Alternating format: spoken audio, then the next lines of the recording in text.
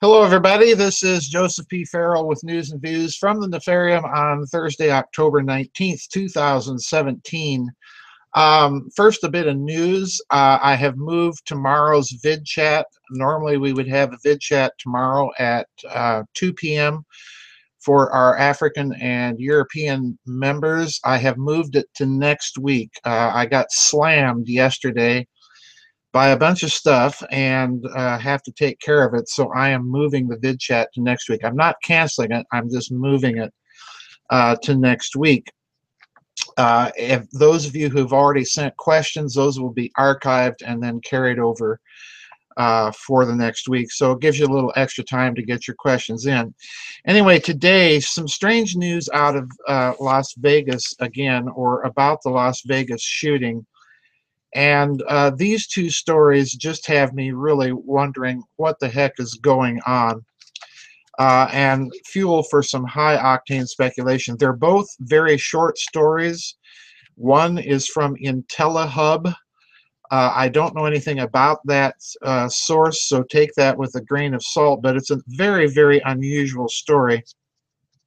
Very short story. It says, quote, "The Clark County Office of the Coroner and Medical Examiner is currently on lockdown and has been since the October 1st massacre. Footage obtained by crowdsource The Truth's Jason Goodman on Wednesday reveals the facility is being guarded by multiple police units, despite the fact that the coroner is a duly elected official whose authority is among the highest of all law enforcement officials in the state of Nevada.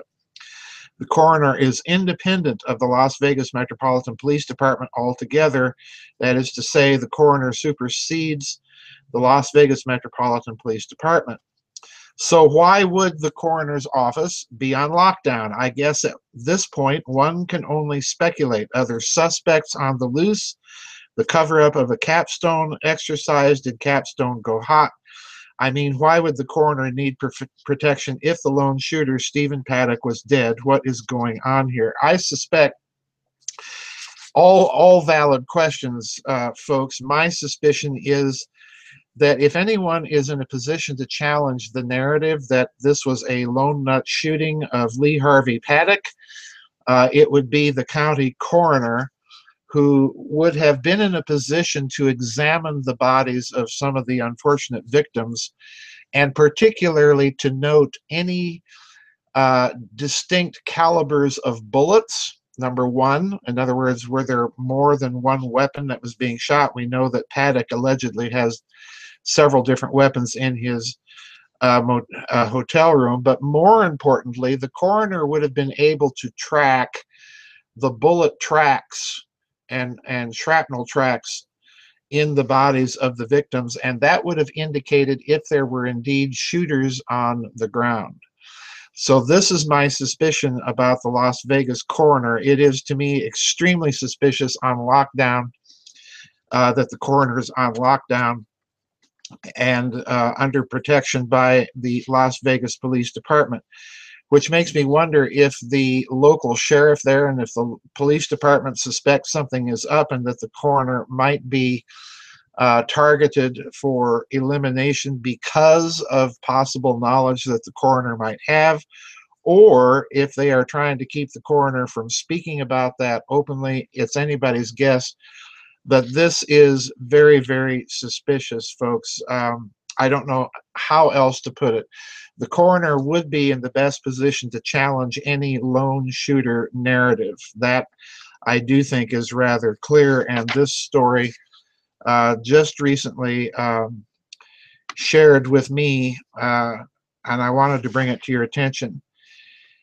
Now, there's another story regarding the Las Vegas shooting that I also find highly suspicious.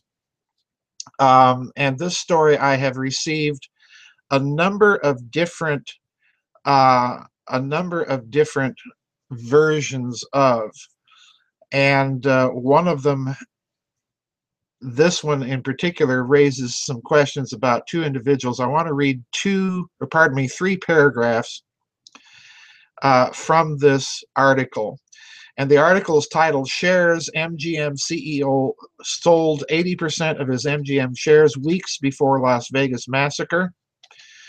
On Tuesday, September 5th, 2017, the board of MGM's Resorts International decided to approve a 1 billion share repurchase program.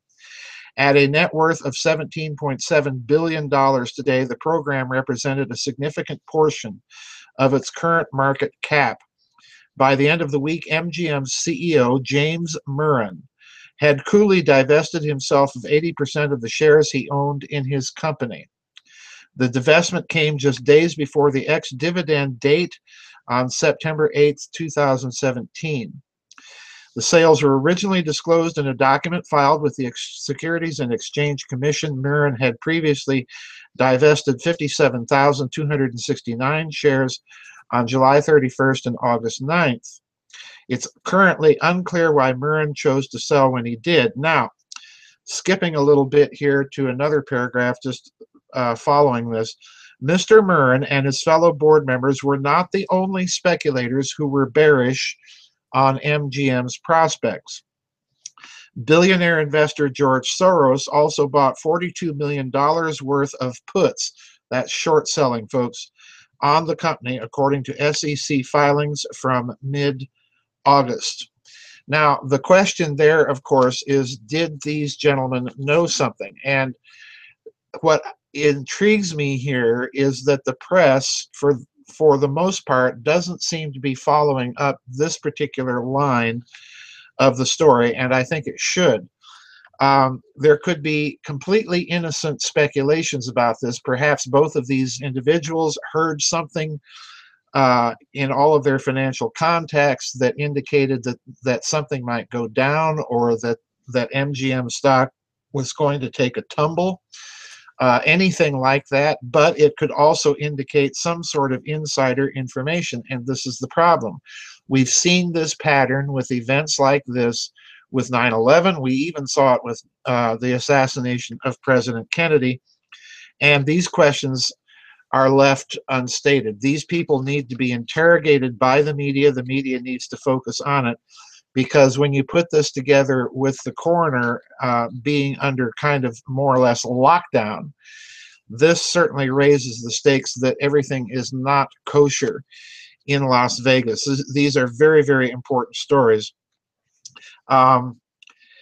This article ends, why would the individual with the most information about the company sell 80% of his shares immediately after the commencement of a program that most would consider positive for the stock?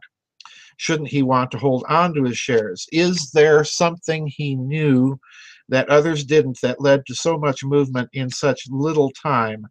What a week. And indeed, those are the types of questions that need to be asked, and this particular article is asking them. I have not, to my knowledge, heard anyone reporting to me that these are questions that are being asked by the lamestream corporate-controlled media. So there's more going on with this story. It gets murkier and murkier by the week. To me, of the two articles here, I think the coroner story is the most interesting, because it points to the fact that the coroner, of all people, would know information that could either confirm or challenge the narrative of the lone nut shooter, and the coroner is being kept under lock and key and close guard. So there's something going on here, folks, that I wanted to bring your attention to. Don't forget, again, tomorrow there is no vid chat. I have moved it from tomorrow to next Friday. I got slammed this week, so I apologize for that last-minute change of the schedule, but I have not canceled that vid chat. I simply have moved it. Anyway, wanted to bring all of that to your attention, folks. I'll see you on the flip side. I want to thank everybody again for sending all the articles that you've been sending on so many stories. I've just begun to start sorting through them this week to schedule next week's blogs. A really heavy week. So thank you again, and I'll see everybody on the flip side. Bye-bye, and God bless.